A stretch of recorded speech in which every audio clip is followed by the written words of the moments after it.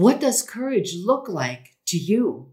Hey, this is Heike Yates, and this is the Pursue Your Spark podcast. Jet fighter pilot Sharon Pressler needed a lot of courage for her job and was one of the first women to fly the F-16.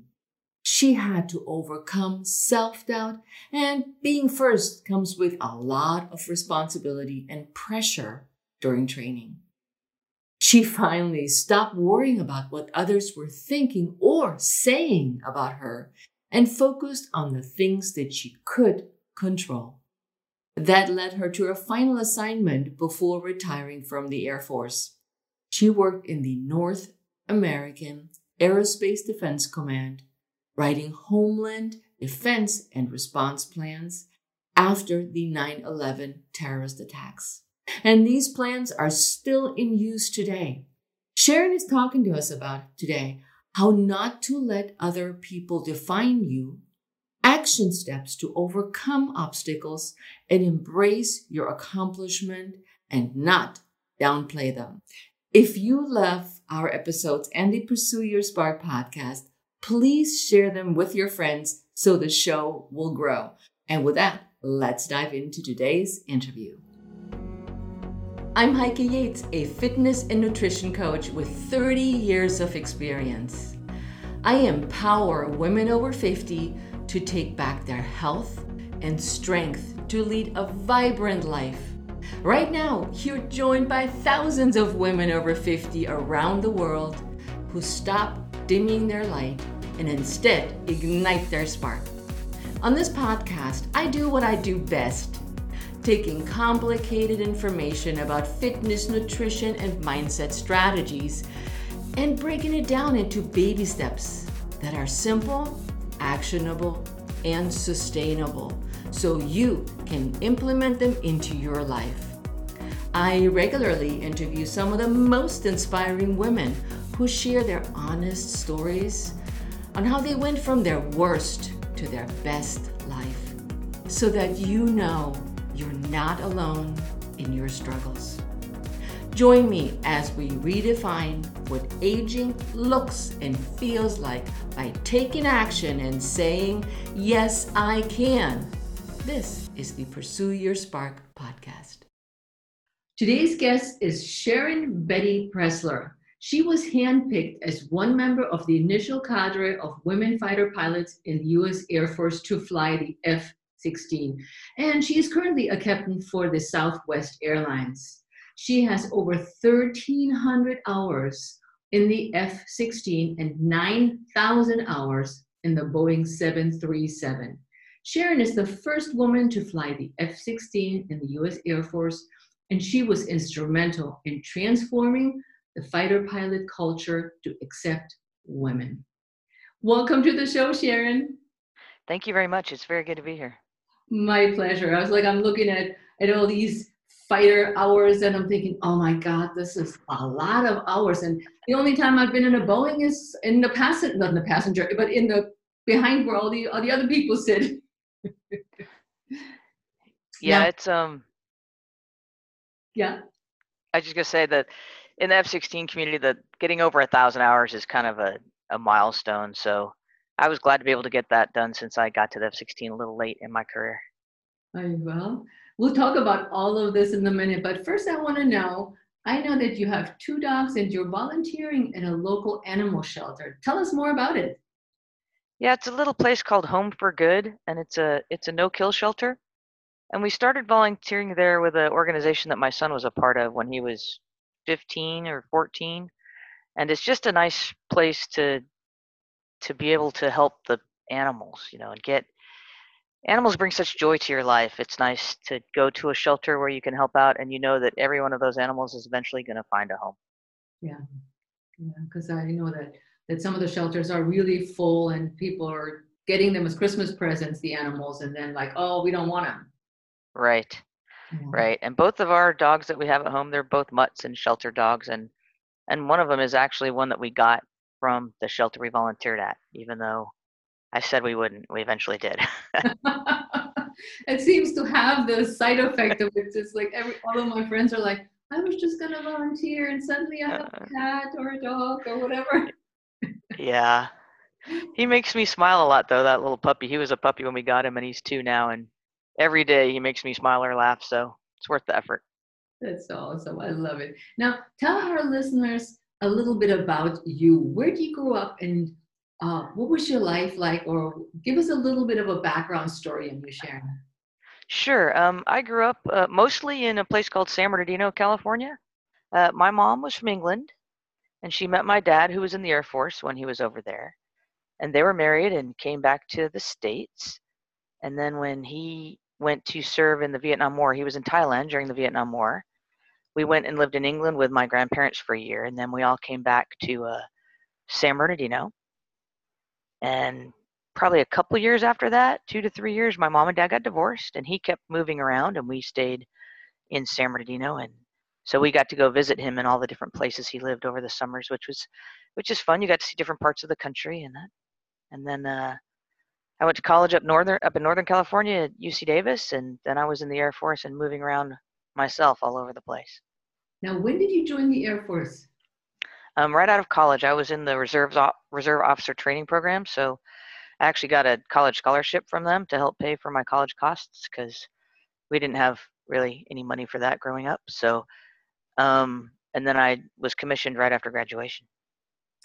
Interesting. Now, what interested you on becoming a pilot? Yeah. So I told you we went to live with my grandparents in England, right? Yeah. So that was the very first flight of my life, was crossing the Atlantic Ocean, and I was 4 years old, and it was just my mom traveling with 2 little girls. My sister was 6, and I was 4. So the stewardesses were really nice to us, and then once we got out over the ocean, they took us up front to the cockpit, and it was the most amazing sight I'd ever seen. There was just a billion stars in the sky. It was so beautiful. And I went back to my mom and I told her that I wanted to be a stewardess. And she asked me why. And I said, well, I think flying is just the funnest job. And it was so beautiful up front, Mommy. And I started telling her about it. And she looked at me, and you have to remember, this is 1969. So I'm lucky my mom is forward thinking, probably, because she looked at me and said, oh, that's nice, honey. Do you think you might want to be a pilot? And I said, well, yeah, I didn't think about that. What's the people up front, I could do that? And she's like, yeah, sure you could. Because, back then the women were stewardesses and the men were pilots, and that's all you saw. So there wasn't an example for me to envision that. But she did envision it for me, and it was great because from then on, that's what I wanted to do. And then what did you have to do to become a pilot? Well, there's a couple different ways to do it. You can go civilian route. It just costs a lot of money, and you pay for all your own lessons, and you learn to fly that way. Or you go in the military and see if you can get them to teach you how to fly, which is what I did. Initially, it was still very hard. This was 1980, I think 86 when I graduated college, and there were still very few airplanes that women were allowed to fly. So all the women candidates had to meet a central selection board, and out of like 350 women, there were 10 pilot slots and 16 navigator slots. And I got to be a navigator. At the time, I wasn't super excited about it because a navigator is, back in the days before GPS, you kind of sit sideways in the airplane and you plot on the map and you give directions, essentially. Oh, really? Yeah, we used to use like celestial navigation, and before we had all the satellites telling us exactly where we are. Holy cow, I would have never thought of that. To me, it's like, oh, you're just going, you have navigation and then you have a tower and you do your thing. Yeah. Interesting. So, yeah, especially if you're crossing the ocean, right? Because there's no navigation aids. Yeah. So that's what I did at first, and I did enjoy that. But while I was a navigator, I knew I still wanted to be a pilot, so I got my private pilot's license while I was in Nebraska as a navigator, and kept it. Basically, they had a selection process every year, 6 months, to transition navigators to pilot training, and I kept applying, and eventually, I think my second or third board, I got selected, and I got to go to pilot training in the Air Force. I spent a year learning how to fly in Lubbock, Texas. Now, this handpicked strategy, what was that based on? What did you have to be good at or qualify for that they actually said, oh, we want Sharon? Yeah, it was interesting. When I was getting ready to graduate pilot training, there was some rumors going around that they might let women fly fighters, and I had been in the Air Force, I don't know, 6 years by then, and I didn't really see that as a possibility in my lifetime. I thought it was just rumors, you know. Well, it turns out the criteria were when I graduated pilot training, you got to pick your assignment from what was available, right? The Air Force puts out a list of what's available, and they go through in merit order and say, what would you like to go fly? And of course, I'm a little bit of a smart aleck, so when I sat next to my wing commander and told him what I wanted to fly, I said I wanted to fly that F-16 to be determined, which meant you weren't going to go right away, but you'd go sometime in the future. Ah. And he just looked at me and said, that's nice, Sharon. What would you really like to fly? Because it wasn't allowed. So I took my C-21, which is a little Learjet that's a medevac airplane, and I went and flew that. And it's interesting because the advice I was given was go fly what's called a major weapons system, something that you can start your career in, because I was already starting kind of late as a pilot based on my time as a navigator. And I decided that I was going to not follow that advice, and I was going to go fly something that I wanted to fly instead. So I picked the C-21, and then when they changed the law to allow women to be fighter pilots, the criteria were you had to have a fighter available to you when you picked your assignment, which I did. And the second criteria was you had to not be in a major weapon system, because the little Learjet that I picked, you only flew it for 3 years, and then you went and flew something else for the rest of your career. So the Air Force's thinking was we would have to retrain you anyway, so we're not really wasting money. But if I would have followed the advice I was given and gone to a major weapon system, I wouldn't have had the opportunity to fly F-16s. So those were the criteria. And then they called your current squadron commander to see how you were doing and if your squadron commander thought you would be up for this. And that was it. So yeah, it was totally unexpected, call out of the blue for me. I had no idea what I was getting myself into, but I was so excited to think that I could, fly an F-16. It was just amazing. So, and you were actually the first woman out of any to fly the F-16 for the U.S. Air Force. Yes. Yeah, when they picked us, there was three of us at the big press conference at the Pentagon with General McPeak, and it was Jeannie Flynn, and she went to fly the F-15E, and Martha McSally, and she went to fly the A-10, and me, and I went to the F-16. Yeah, so I was the first woman to do it, which is, being first is really a matter of kind of luck and timing, right? I mean, you have to be qualified, but then you have to be given the opportunity. But it's a lot of extra work being first. I learned as time went on, and I went through the process. And talk about pressure, Sharon. Yeah, that was. Women, like all the eyeballs, all the male eyeballs are on you, and the female eyeballs are going, okay, I hope she does a really good job because we want that too. Exactly. So there was definitely a group of people who didn't want me to succeed. I mean, who would have just been just as happy if I would have totally messed it up, and they could go, see, we don't need to have women fighter pilots. This whole thing is silly to begin with.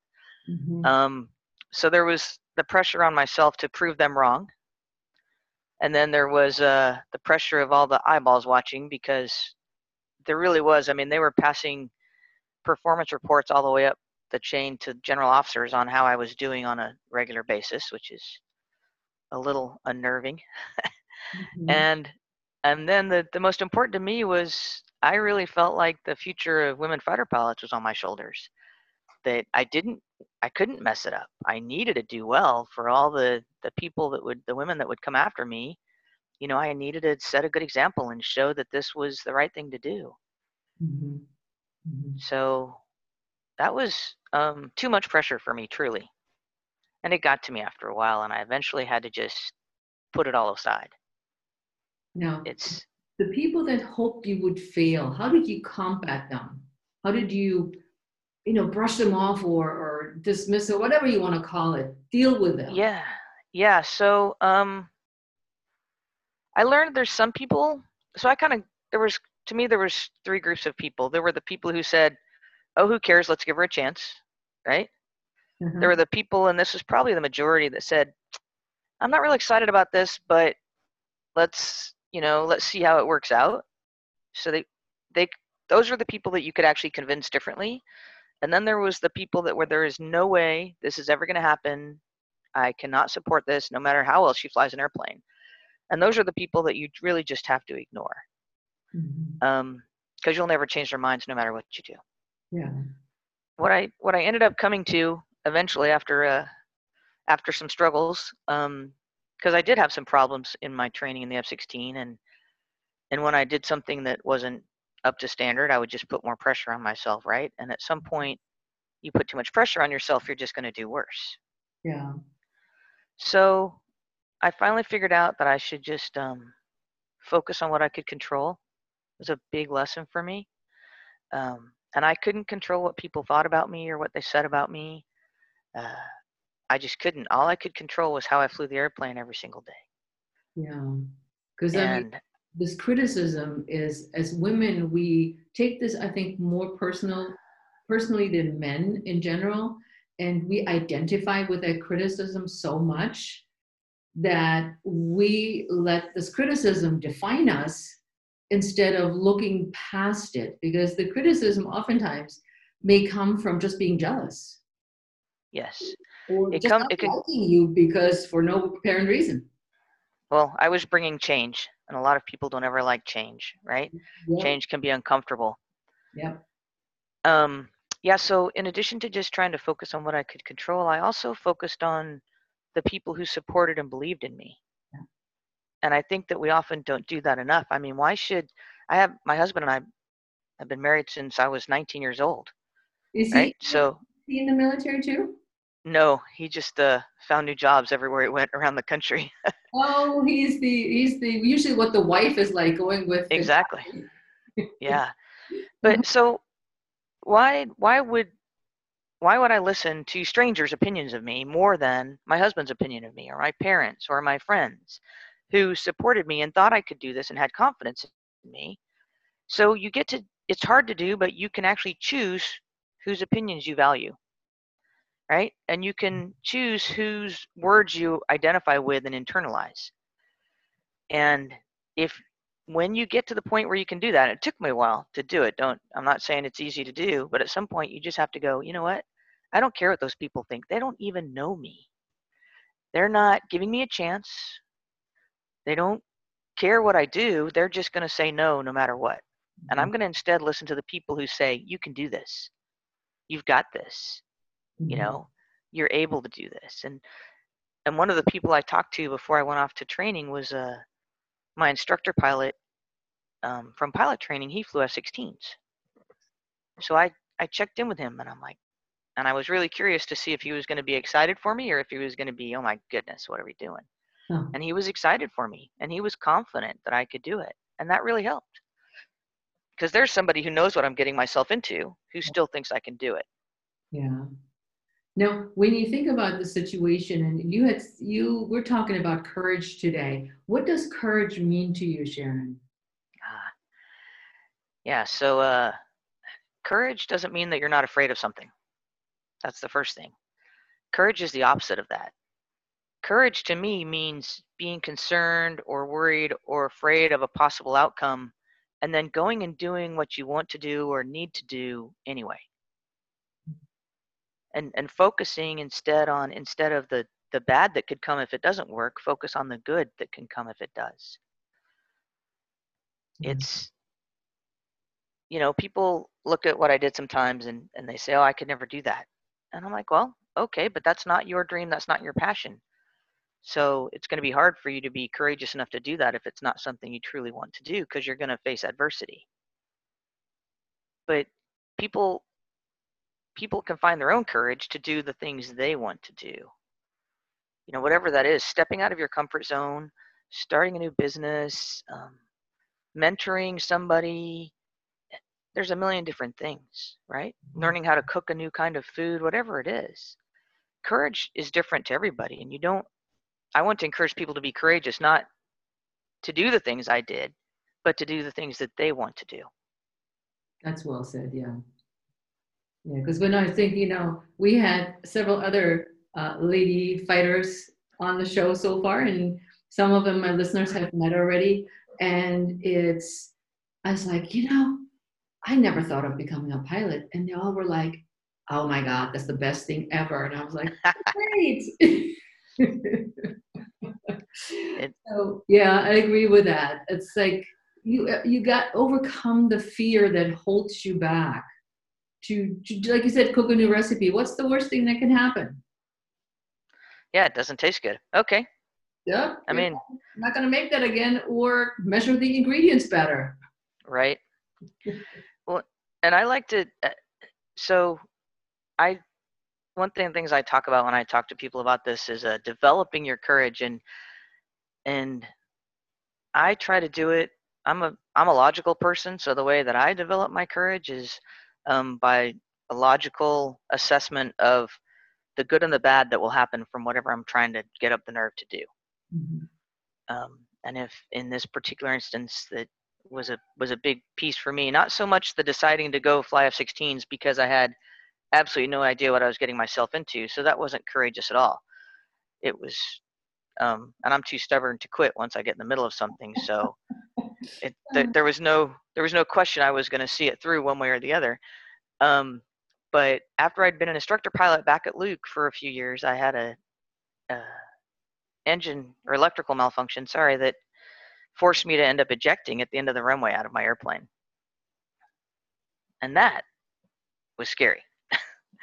And it was, I didn't get hurt too badly, cracked my tailbone when I landed on the dirt next to the runway. But the whole process, it was just, wow, I could have really died right then. It was Things at could have, it was at the end of the runway. yeah, so I had an electrical problem that had never happened before. And essentially what it made happen was my brakes didn't work, my Ooh. radios didn't work, and my hook didn't work. So I couldn't talk to anybody. And I didn't know that those things weren't going to work until I landed and stepped on the brakes, and it's like absolutely nothing happened. The pedals just go straight to the floor. Mm. So then you put your hook down and hope that you get the cable at the end of the runway. And of course, my hook didn't work either, but I didn't know that. Um, so I ended up we're only going about 70 miles an hour or so at the end of the runway, but you can't, the F-16 doesn't do well in dirt. It's going to flip over and you're going to be trapped most likely. So I ejected, which is a very violent thing. It's it's got a rocket motor under your seat that lights and pushes you up the rails, and then your parachute opens, and then the whole process probably took 5 seconds And you still before and you still have your seat on you, right? it separates when the parachute opens. So you start off with your seat, and then when you get away from the airplane, there's a parachute that comes out, and then you separate from your seat and you land hanging from the parachute on your feet Okay. and do you're supposed to do what's called a parachute landing fall, which they had taught me, 15 years earlier, but I didn't do the best one. And I didn't get, because I was on the ground, I didn't get very much time in the parachute to slow me down. Okay. So I hit pretty good, and I ended up cracking my tailbone. And but it was just the idea that things went so wrong so quickly, right? I mean, it was a perfectly normal flight, and then all of a sudden I'm sitting in the dirt, you know. So I was actually very concerned about going back to fly. I had to think about it, and it was only 11 days, so less than 2 weeks later, and they're like, "Okay, you're clear." I'm like, "Okay, great." I don't know that, and inside I'm going, "I don't know if I want to do this." Mhm. Right? So this to me was a moment where I had to develop my courage. I sat and thought about it. I'm like, okay, so logically, what are the chances of this happening again? They're probably pretty slim. You know, it's very rare to have to eject once. It's almost never happens that somebody has to eject from the airplane twice. So, and logically, I knew that, but in my heart, I still couldn't get past it. So I sat and thought about it for a while, and I just thought about how hard I'd worked to get where I was, and did I really want to give that up? Or did I want to push through this, you know, overcome my fear and go do what I needed to do?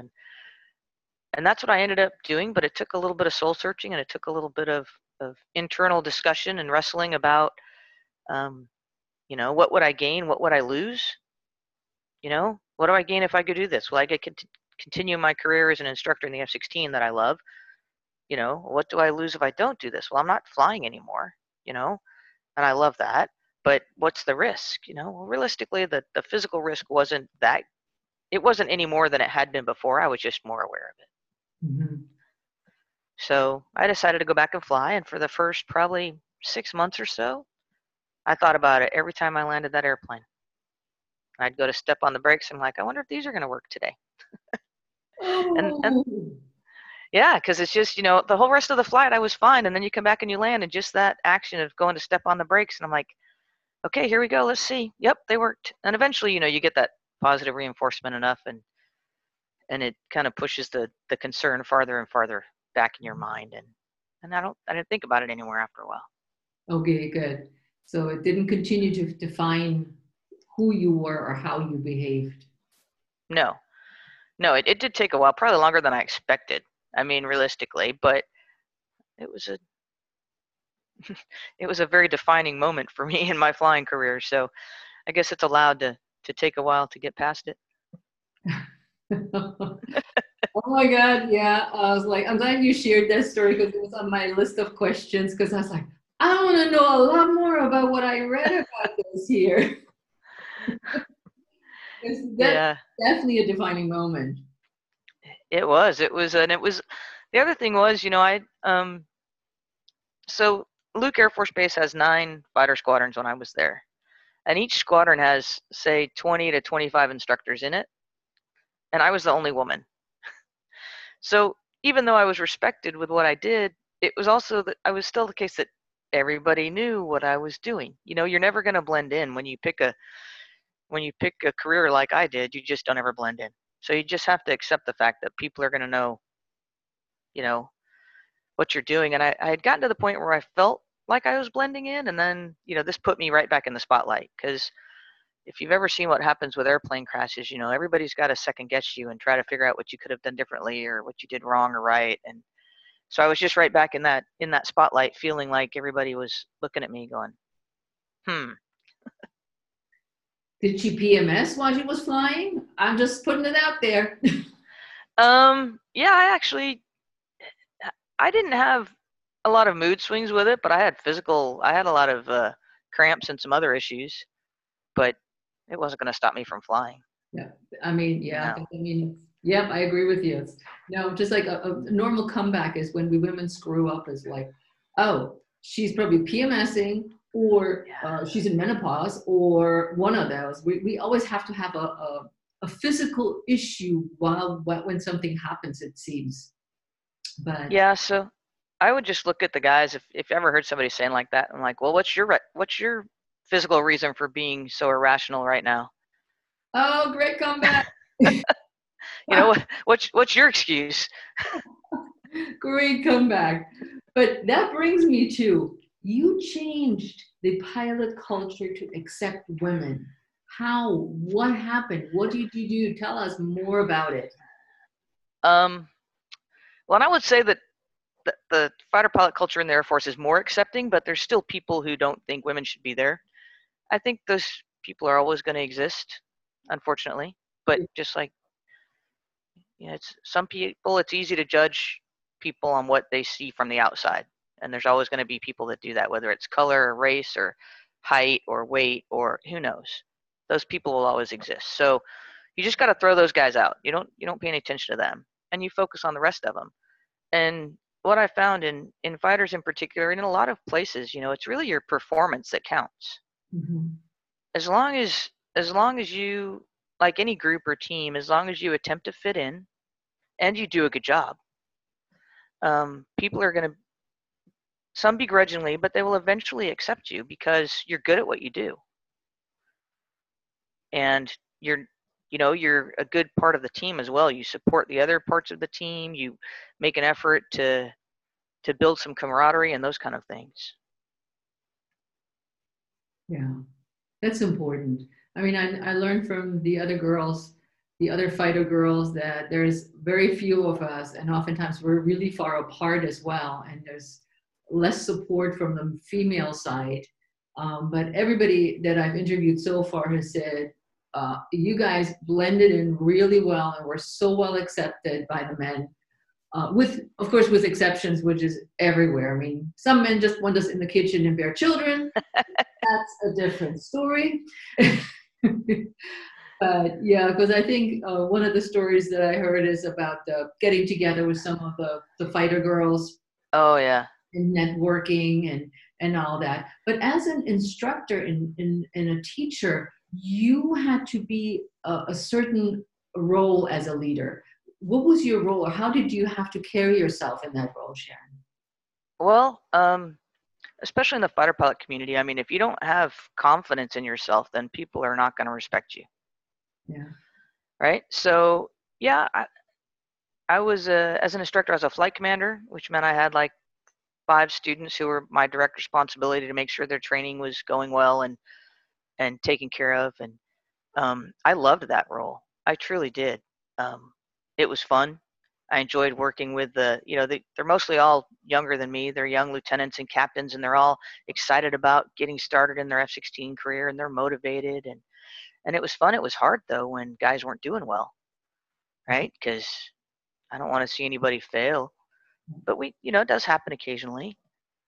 Overall, I think that one of the best things that came from my time at Luke is, even though I only directly affected the students in my squadron, right? I would be at the officers club on a Friday night or whatever, and every student at Luke knew there was a woman instructor there and that it wasn't a big deal. So in their initial introduction into the F-16 community, they see me and they know that their instructors respect me.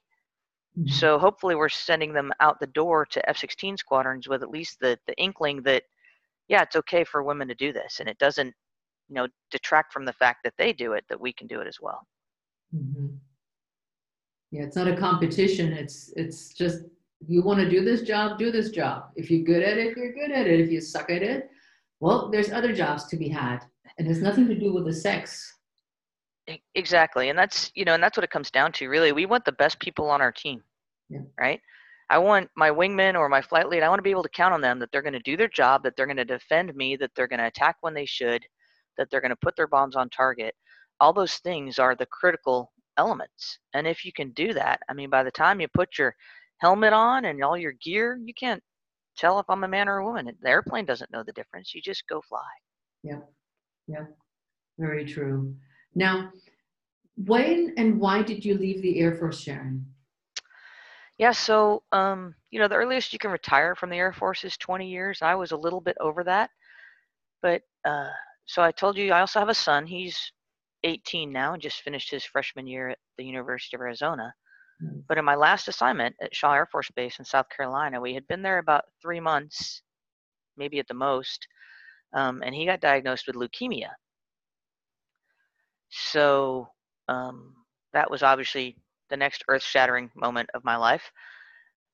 But he's perfectly healthy now, but it's a 3-year treatment process, and I didn't want to be halfway across the world in Korea or Afghanistan or Iraq or all the places that F-16 pilots deploy, while my son was still getting chemotherapy and Mm. having spinal taps. And it just wasn't, as a mom, I couldn't do that. Yeah. So it was, if I'm not willing to do that, to be deployable and to be, you know, that part of the team when they need me there, then it's time for me to leave. So it was a tough decision, but it was the right decision, and I'm really glad I made it. And that's when I just decided to transition to the airlines, where I'm gone, you know, two nights a week, and I can call in sick if I really need to. So Oh, it's not 7 days a week flying, or I'm because I don't know how that works. no, yeah, at Southwest anyway, our trips are on average 3 days long, and every once in a while 4 days long. So, like I would go to work on a Friday morning, and I would be home Sunday afternoon. Mhm. That's not bad. So no, and especially in the summers when he wasn't in school, because he was just turned 5 when I started at Southwest. It was awesome. We had all sorts of time that I wouldn't have had with a more traditional job. So Yeah. his getting sick, Colin getting sick, really refocused me on what was important. And as much as I loved the F-16 and I thought serving my country was important, I felt it was time for me to step away from that and focus on being a mom a little more. Yeah. Does it feel tough to stay in the same place? It's funny because we moved to where we are now in Peoria, Arizona, And we lived in the first house we bought here about 3 years, and then we moved again, and we laughed about it because that's pretty much an Air Force standard, 3 years and move. But we only moved a mile away to just a lot nicer house. It was, it was in the recession in '09, and we just found a really good deal. So because I was like, after being used to being transferred so many times, and I know I have friends who are in the service, and they're like, oh, we're in Italy now for 2 years. Yeah. Oh, Germany now, or wherever they are. I was like, you know how to pack up your stuff and your little bag, and off you go to the next assignment. I can imagine Yeah, it's to like sit in the same spot. yeah. Well, and then we've been in the house we're in now for 10 years. It's kind of crazy. Whoa, that is crazy. I've never lived in one place for 10 years before. That is crazy. But I want to, before I close with my final questions, I want to say something that I found about you. You haven't talked about it, but I want to bring this up because on your last assignment was the North American Aerospace Defense Command. You wrote their Homeland Defense and Response Plan that are still in after the terrorist attacks in 9/11, and these plans are still in use today. How do you feel about that? Yeah, I feel good about that. I mean, it was funny because I was pregnant with Colin when I showed up to that assignment, and it was a non-flying job to just give me time to, have my son and maybe not work quite so hard. And I got there in June of 2001, and then September 11th happened, and it was crazy. And Colin was born in December of 2001, so um, it was more work than I anticipated, but obviously that wasn't the important part. It was, how are we going to make sure this never happens again? Mm-hmm. How are we going to, and really the biggest part that I had a part in, I think, was called the rules of engagement, which is, how do you decide if you're going to shoot down an airliner or not because you think it's going to go purposely kill a bunch of other Americans. It's kind of a scary thing, and it's, for a little while we had air defense systems out of Washington National Airport. I mean, there was a lot going on then to try and to open aviation back up and to make it safe for everyone, not just the passengers and the pilots and the flight attendants, but for the people on the ground. Mm-hmm. So, yeah, I felt like that was actually a worthwhile non-flying assignment. I met a lot of great people. We did some good work. I learned a lot. Yeah, when I saw that, I was like, I am so honored to have you as my guest. Well, thank you. Yeah, it was it definitely turned out to be a different job than I expected when I got there, but it was a great opportunity to try to help get things back to what we consider normal. Yeah. So what do you hope to achieve by sharing your story, Sharon? Well, I really hope to encourage people and women in particular to be brave, to do what they want to do, to have confidence in themselves. I think that women in particular, more so than men, we're braver than we give ourselves credit for. And that if we would just give ourselves credit for the things we've already accomplished, the obstacles we've already overcome, if we would just really embrace our accomplishments and not downplay them, which I even see myself doing sometimes, you'll realize how brave you really are. And you can use that. You can use what you've accomplished in the past and the things you've done to develop your courage to do more and to do what you want to do, and not let fear hold you back. Yeah. Yeah. So where can people reach you and find out more about you, Sharon? Yeah, the best place. I mean, I'm on LinkedIn, but there's also AthenasVoiceUSA.com. Yeah. It's called the Wisdom of Women Warriors. It's a speakers bureau, but they also have a YouTube channel. Once COVID-19 started, we all tried putting together some videos of things that we learned being fighter pilots that could actually help deal with pandemics, which sounds silly, but it works pretty well. Focusing on things you can control, prioritizing your efforts, all sorts of good lessons that apply to being a fighter pilot that you can use in everyday life. So that's a good place to see some more stories about me and also some other amazing women. Yep. And on this website also, guys, you can hire Sharon to be a speaker at one of your events. And she has several topics that she's offering to talk about, even aside from the corona. So you can find all the information about Sharon on Athena's website. And with that, Sharon, thank you so much. And again, I'm so honored that you came on the show with us. Yeah, well, thank you for having me. It's always a joy. Thank you. And for anybody listening, please reach out to us either over the Athena's website or to me at Heike Yates or Heike Yates Pursue Your Spark on Instagram and Facebook, and let us know how Sharon sparked your ideas, helped you with the stories she told, or how awesome you think she is. We hope to hear from you, and I'll see you in the next episode.